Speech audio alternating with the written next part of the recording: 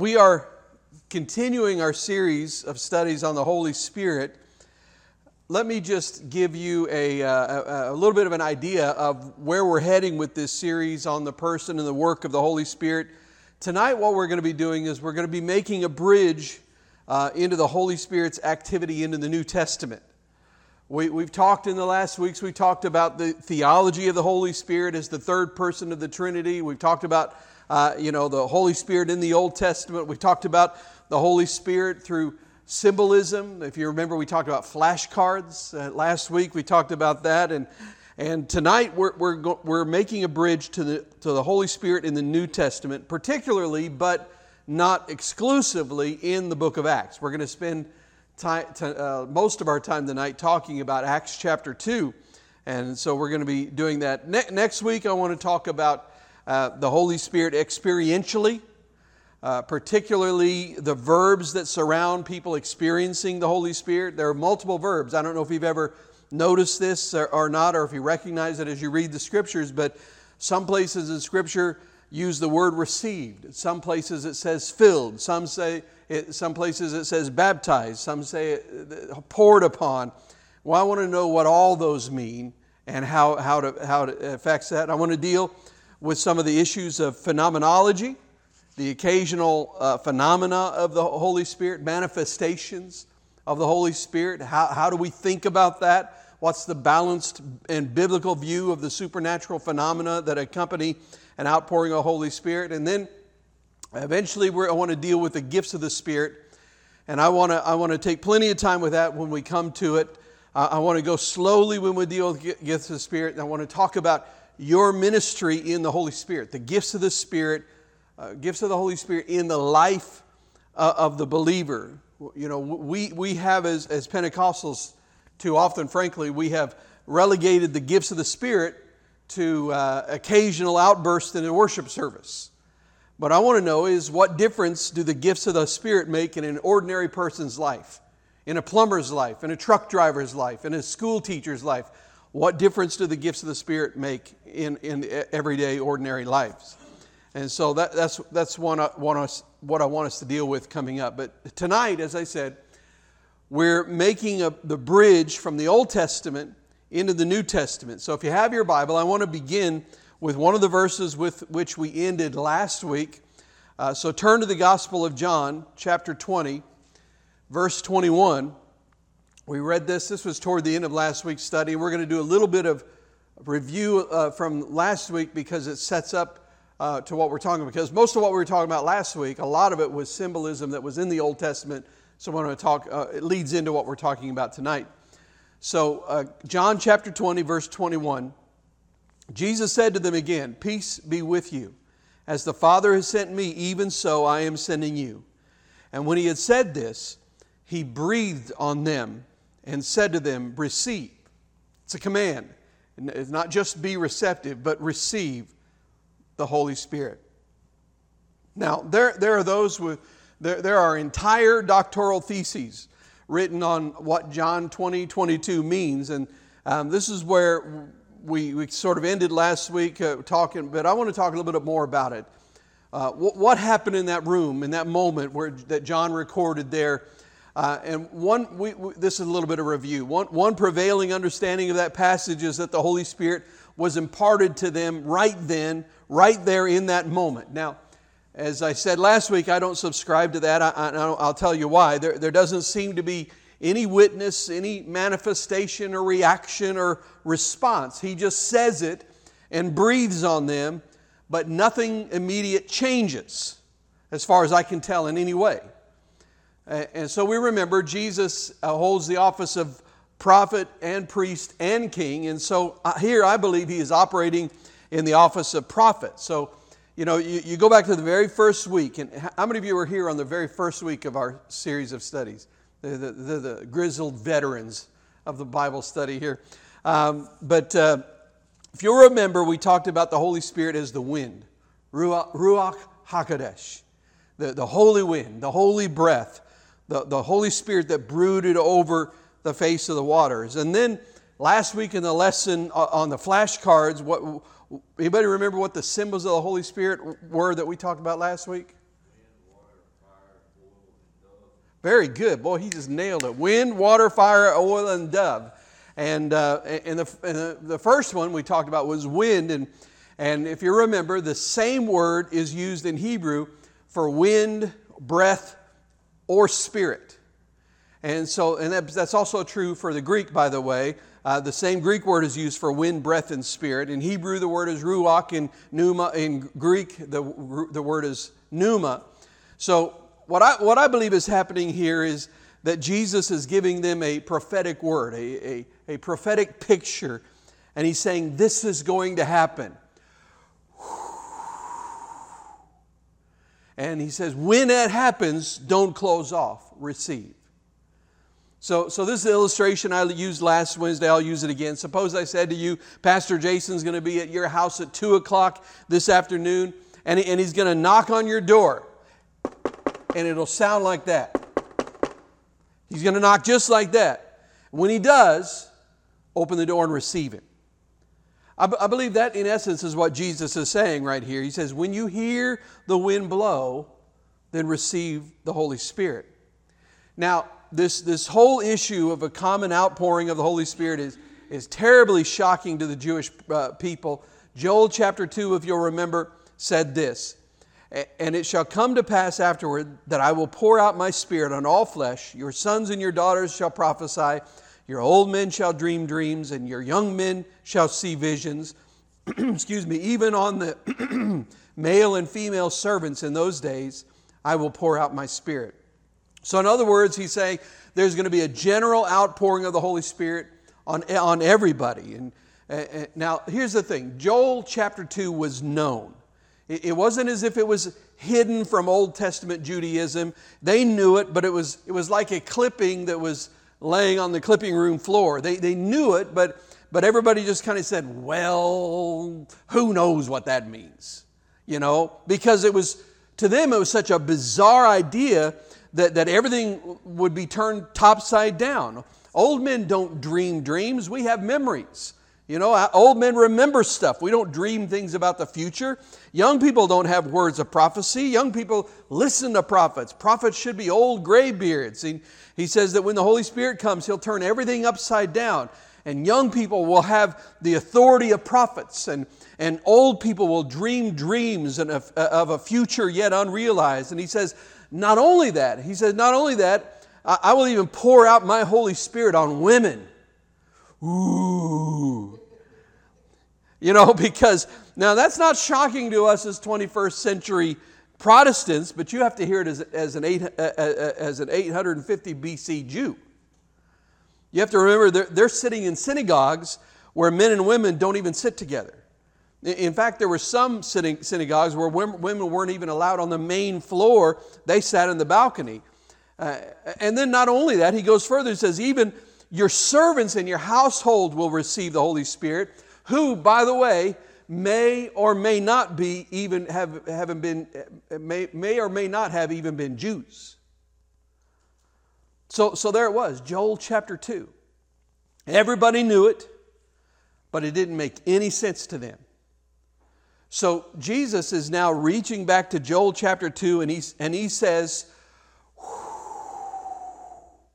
when that happens, receive the Holy Spirit. John the Baptist put it this way. He said, I baptize you with water for repentance, but he who is coming after me is mightier than I, whose sandals I am not worthy to carry. He will baptize you with the Holy Spirit and what? Fire. Yet another symbol of the Holy Spirit, and the baptism of fire. And as I said last week, I'm just sort of bringing you up to date to lead into what we're going to be talking about. What's the concept of fire baptism? The concept of fire baptism is sanctification, or purity. So John the Baptist says when Messiah comes, He's going to bring a purifying fire that will burn through you. It'll burn out all the bugs and the parasites that were in the bush before the fire engulfed that burning bush. It'll all be gone, the purifying fire of the Holy Spirit. So here's the thing. All of these symbols and concepts that we have talked about, especially these that we've talked about tonight, are all pointing to a future moment. It's all talking about a moment when the Holy Spirit will be poured out. Now, what did that moment look like? Turn to Acts chapter 2. Acts chapter 2. There can't be a more familiar passage of Scripture in the entire world of Pentecost than Acts chapter 2. Acts chapter 2, beginning in verse 1, says this. When the day of Pentecost arrived, they were all together in one place, and suddenly there came from heaven a sound like a mighty rushing wind.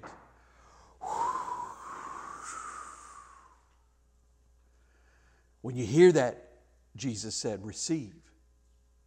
I think he was pointing them to this moment. It says, and it filled the entire house where they were sitting. And divided tongues of fire, John said, I baptize you with water for repentance, but he who is coming after me is mightier than I, whose sandals I'm not worthy to carry. He will baptize you with the Holy Spirit and with fire. And divided tongues as of fire appeared to them and rested on each one of them. And they were all filled with the Holy Spirit and began to speak in other tongues as the Spirit gave them utterance. Now there were dwelling in Jerusalem Jews, devout men from every nation under heaven. And at this sound the multitude came together, and they were bewildered because each one was hearing them speak in his own language. And they were amazed and astonished, saying, are not all these who are speaking Galileans? Now look at verse 8. And how is it that we hear each of us in our own native language? Now I'm going to pause there for a minute. I want to show you something if you'll just stay with me.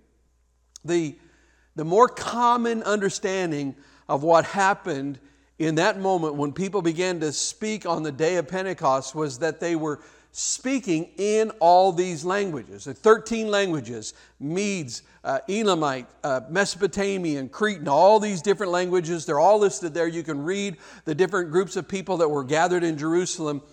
And the more common understanding of what happened here is that these people were speaking in these languages.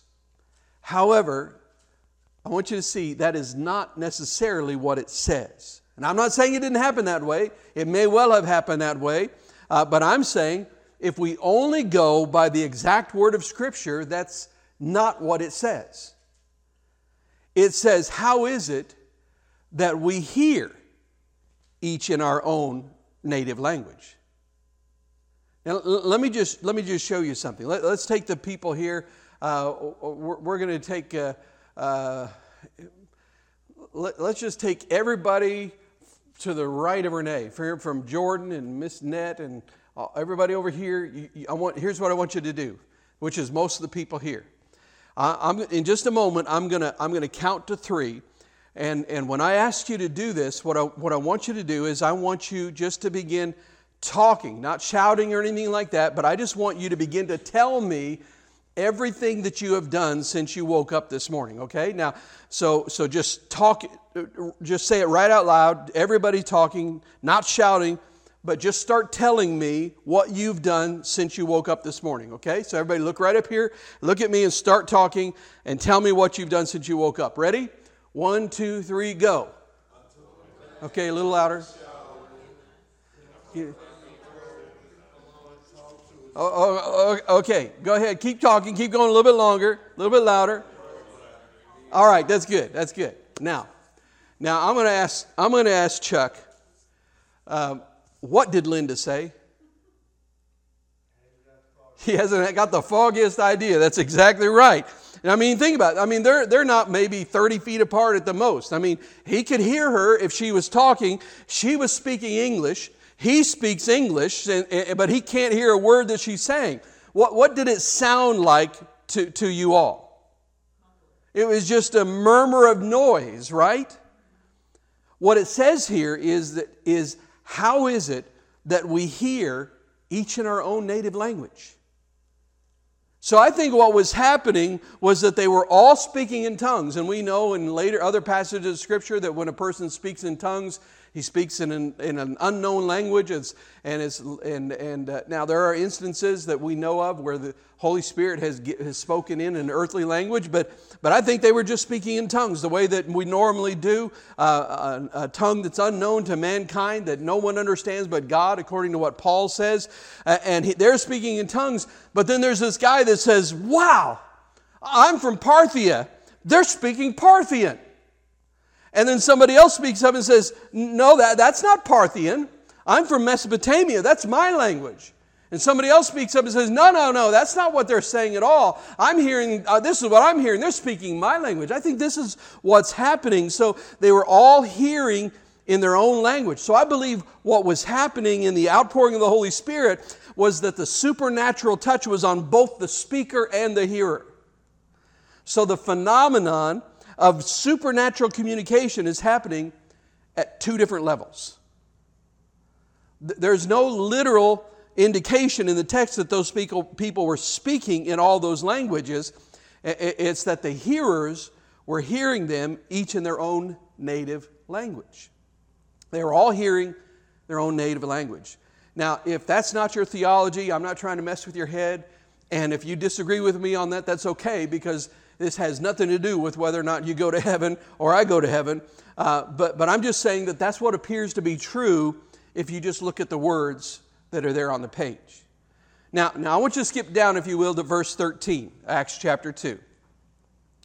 And this is one of those, I mentioned it last week, this is the verse that just kind of makes me laugh. Every time I read it, every time I think about it, it just makes me chuckle.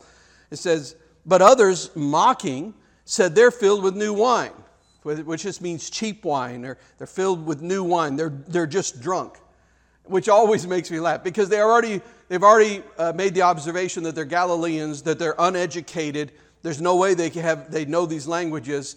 So somebody comes up with a theory, they're drunk, because we all know that people get smarter when they get drunk. That's just the way it works, right? It just makes me laugh that they would come up with that. But anyway, let's keep reading. Verse 14, but Peter, standing with the 11, lifted up his voice and addressed them. Men of Judea and all who dwell in Jerusalem, let this be known to you, and give ear to my words. For these people are not drunk as you suppose, since it's only the third hour of the day. Third hour of the day, as Jews reckon time, the third hour of the day would be 9 o'clock in the morning. And good old practical Simon Peter, there's no highfalutin theology here in this statement. He just says, look, it's 9 o'clock in the morning. Think about how much new wine it would take to get 120 people so drunk that they can't even talk plain by 9 o'clock in the morning. He said, there's not that much Thunderbird in all Jerusalem. These people are not drunk as you suppose, since it's only the third hour of the day. But now here's the reach back to the Old Testament. Here's the bridge. But this is what was uttered through the prophet Joel. Now he begins to quote, or more precisely, begins to paraphrase Joel chapter 2. And in the last days it shall be, God declares, that I will pour out my Spirit on all flesh. That's that confusing passage 850 years earlier, that for 850 years the Jews says it's there, we know it's there, but we don't get it, we don't understand it. The 120 people in the upper room, they were not rabbis. They were 120 people of both genders, of untrained lay people. I will pour my Spirit out on all flesh, and your sons and your daughters shall prophesy, and your young men shall see visions, and your old men shall dream dreams. Even on my male servants and female servants in those days I will pour out my Spirit, and they shall prophesy. And I will show wonders in the heavens above, and signs on the earth below, blood and fire and vapor of smoke. The sun shall be turned to darkness, and the moon to blood, before the day of the Lord comes, the great and magnificent day. And it shall come to pass that everyone who calls upon the name of the Lord shall be saved. So Peter spontaneously, now we do not know, maybe Jesus referenced this at some point in time, but doesn't it seem that of all the wonderful teachings that Jesus gave, if he gave Peter and the other disciples a prior upfront indication that on the day of Pentecost that they were going to see the realization, the fulfillment of Joel chapter 2. If Jesus taught that, don't you think that somebody would have recorded that? I don't think he said that. I don't think he ever made the connection between the two himself. He just showed them a flashcard. A flashcard. Nevertheless, when the Holy Spirit falls on Peter, inside of him, this Jewish man, he remembers Joel chapter 2. He heard that when he was a boy in the synagogue where it was read, I will pour out my Spirit on all flesh. And Jesus says, this happens. When this happens, then it's the Holy Spirit. And inside of Peter, by the illumination and revelation of the Holy Spirit, he says, I know what it is. I know what this is. Now, this is not some famous, well-educated rabbi. This is a fisherman. He says, I know what this is. This now is that. So he is, think about this, he is pointing backward to the prophetic statement of the coming of the Holy Spirit while he is standing in it experientially. I just want to say something. Wow. So, since the Holy Spirit brooded over the face of the waters, the Holy Spirit that dwelt between the cherubim on the Ark of the Covenant and the tabernacle as fire and engulfed the shrubbery on the side of the mountain of God, the Holy Spirit that filled Isaiah and Jeremiah and anointed King David, the Holy Spirit that they had lived waiting on, seeing Him with exceptional grace on exceptional people, believing that someday, in some way that nobody could understand, that there would be a general outpouring of the Holy Spirit on all flesh. And then suddenly, in a room on that particular day, Peter says, this is it. This is it. This is that which we've heard about for hundreds and hundreds of years. This is it.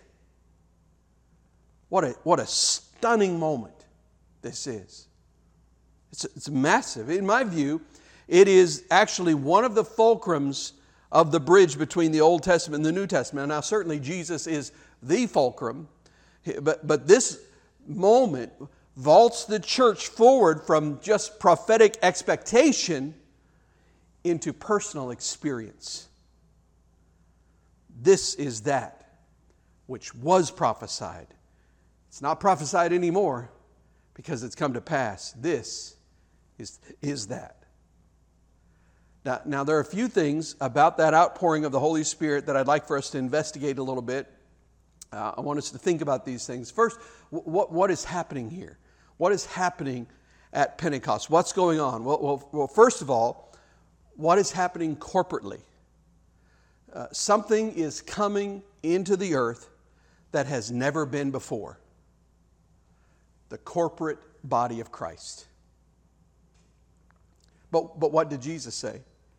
He said in John 12:24, truly, truly, I say to you, unless a grain of wheat falls into the earth and dies, it remains alone. But if it dies, it bears much fruit. Jesus is saying, as long as I'm walking around in this body, I am localized. I'm right here. How many people can touch me? How many people can I heal? I can heal, even if I heal 1,000, maybe even 10,000 people. But what about the people in England in the first century that are painting themselves blue and worshiping rocks? What about them? What about the rest of the world? In fact, even if I touch everybody in Israel, I haven't touched most of the world. Jesus says, if this physical body, this seed will go into the ground, I will bring forth a harvest, and part of that harvest is the corporate body of Christ. So what happened at Pentecost is, first of all, the primary reality of Pentecost is that the Spirit-filled church was breathed into existence. The corporate body of Christ began in the upper room. The church began in the upper room. Now listen, I mean, we may call ourselves Pentecostals, but in this sense, understanding that the church is born on Pentecost, there is no such thing as a non-Pentecostal church. You know, a church without the Holy Spirit is a body without breath. And I'm not talking about Pentecostal culture. I'm not talking about how we sing or worship or any of that. I'm just saying that the church was created at Pentecost. The further away from the upper room we get, we lose our sense of self-definition. Again, apart from the outpouring of the Holy Spirit in the upper room, the church, it may be a wonderful presence in the community. I mean, we can sponsor little league teams and have a great youth program and have child care and all kinds of things, but apart from the outpouring of the Holy Spirit in the upper room, apart from the presence of the Holy Spirit in a church, it's nothing more than a glorified Kiwanis Club. It is the Holy Spirit that came and created the body of Christ in the upper room that now continues to define the body of Christ. In other words, who we are in the Holy Spirit cannot be understood apart from experience of the Holy Spirit, because that's who created the church.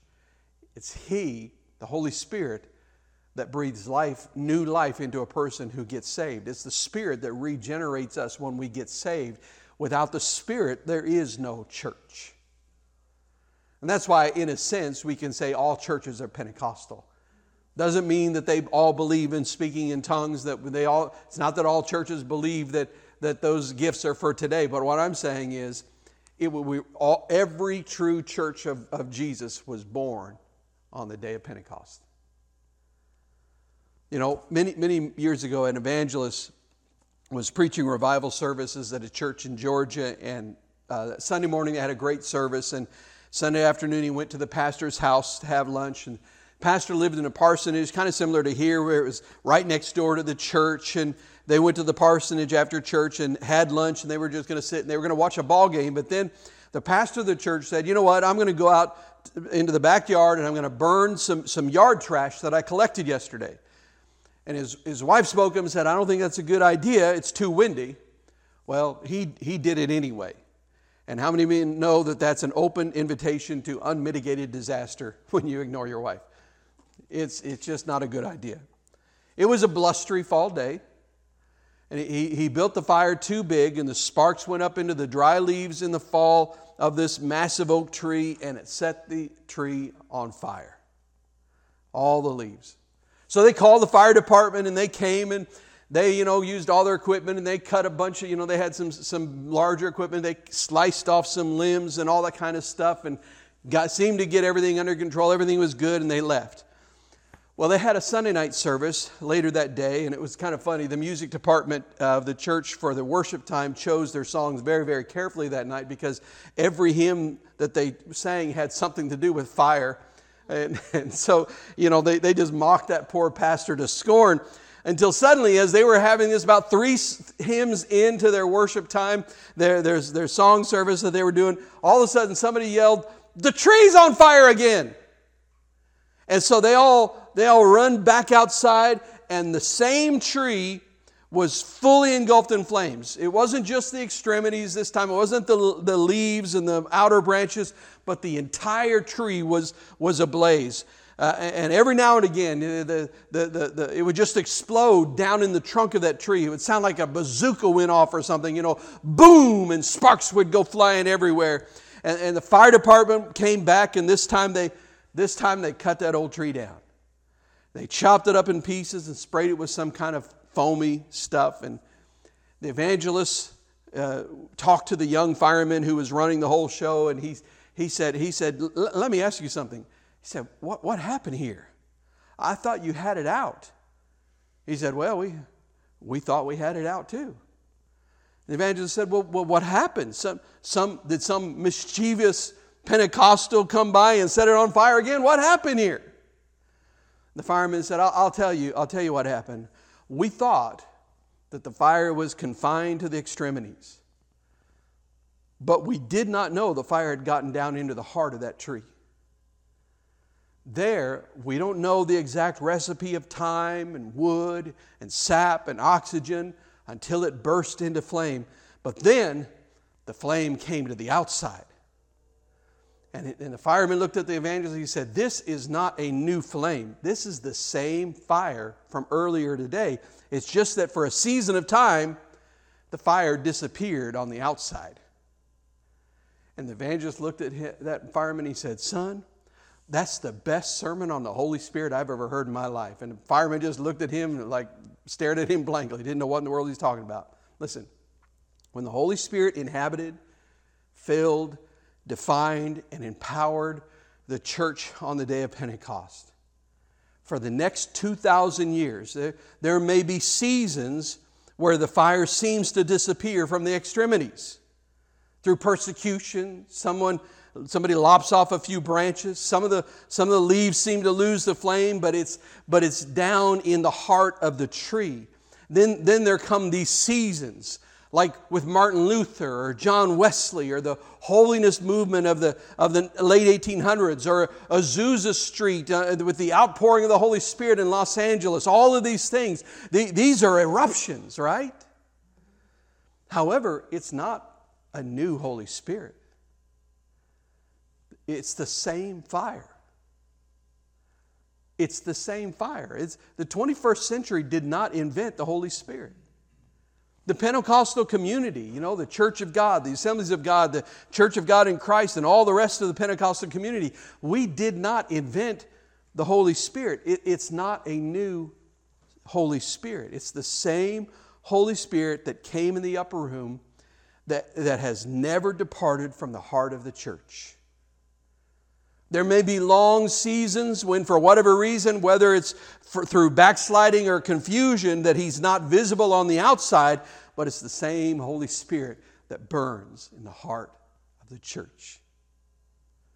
Now, the second thing that happened at Pentecost, the first thing is that the church was created. The second thing is that the church was birthed into the arena of supernatural ministry.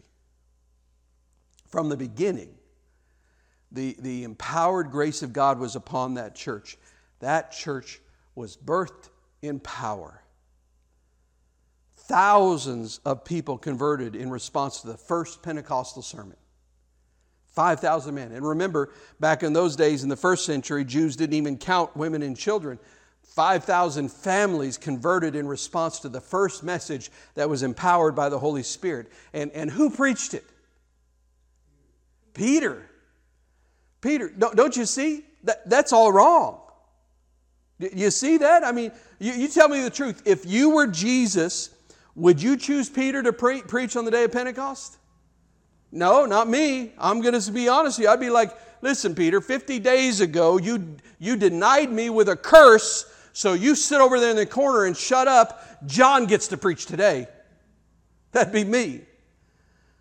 But why Peter? Specifically, why? Certainly, there's the primary choice of Peter as sort of the executive leader of the early church. But beyond that, why Peter? I think it was because God wanted to prove in that moment that He will take unlikely instruments, and by the indwelling empowerment of the Holy Spirit, they will become completely different. Because this is not Peter. This Peter here on the day of Pentecost, this is not the same cowardly little guy from the day that Jesus was crucified. Never heard of Jesus. Nope, never heard of Him. Blankety blank, I told you I never heard of Him. And now in this message, He stands up in public and He says, this same Jesus whom you crucified, God has raised Him up. And you just want to say, whoa, where did that come from? It came from the power of the Holy Spirit that changes us, empowers us. So the Holy Spirit is a spirit of power.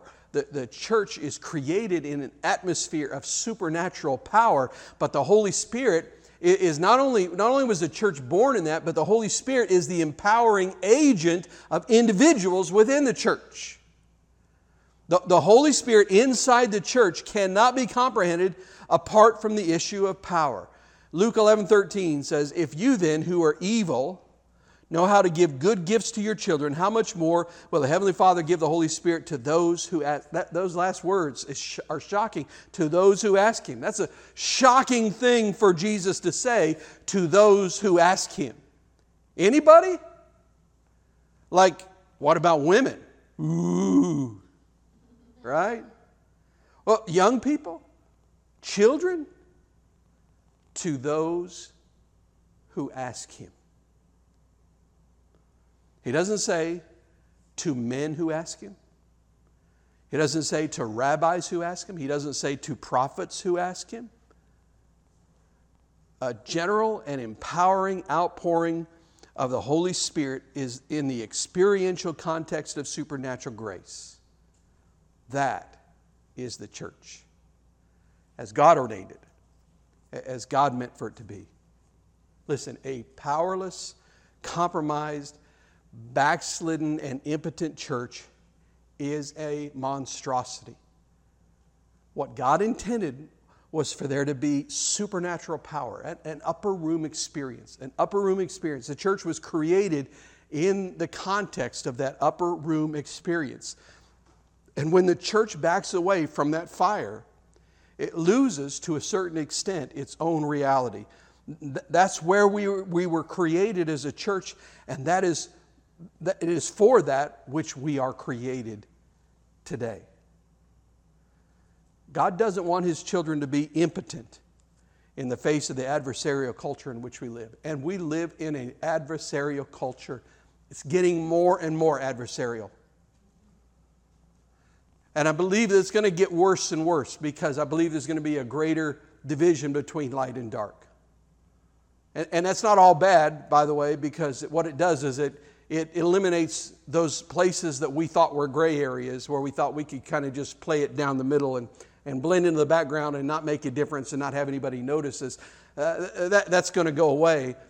But in the middle of this adversarial culture where everybody is turning increasingly against the church and against truth and against God and against Christianity, as they're doing that, God does not want His children to be walking through this life and in this culture completely impotent and powerless in the face of that culture.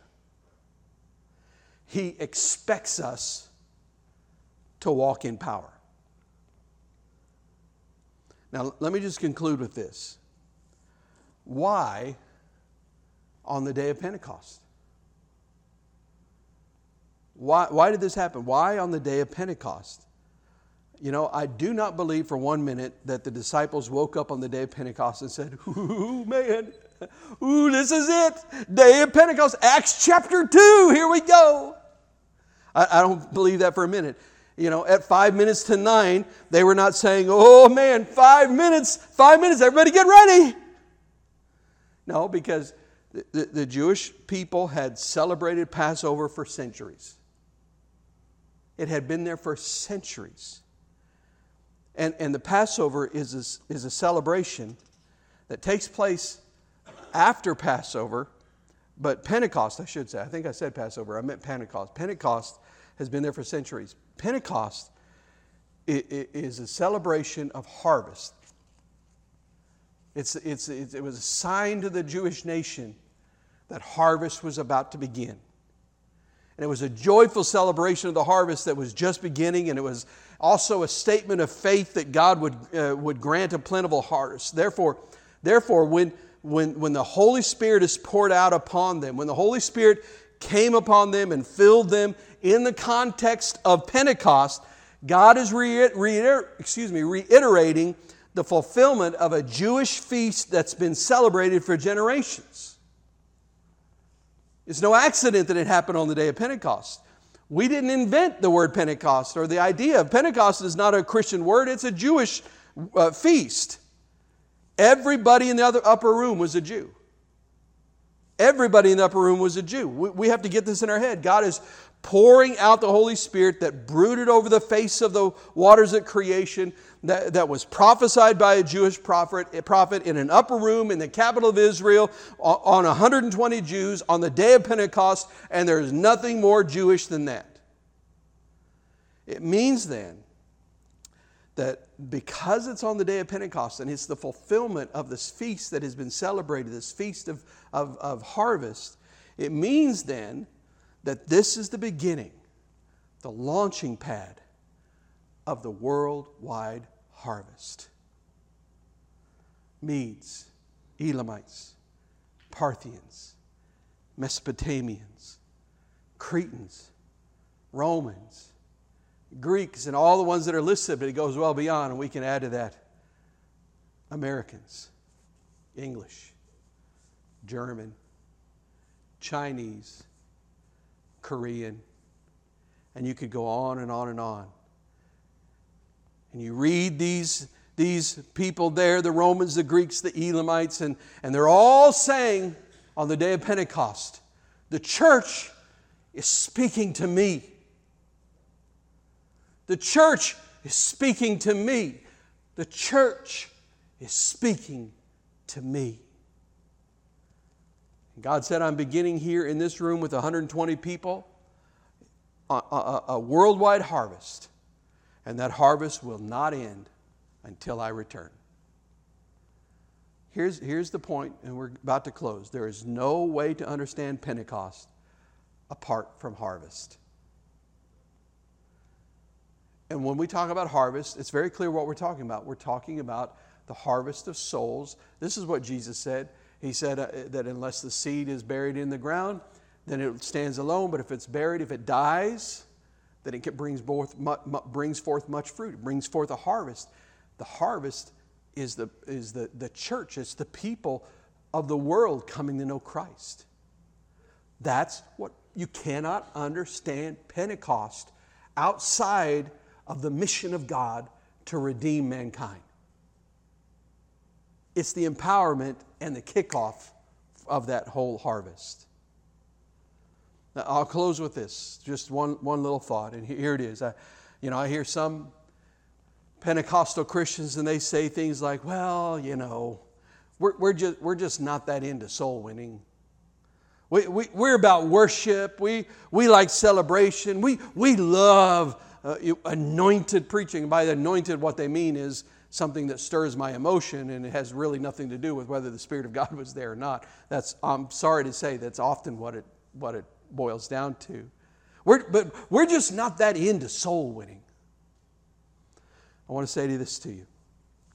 A Pentecost, apart from soul winning, is completely incomprehensible to the God who set them both up. It is a harvest celebration.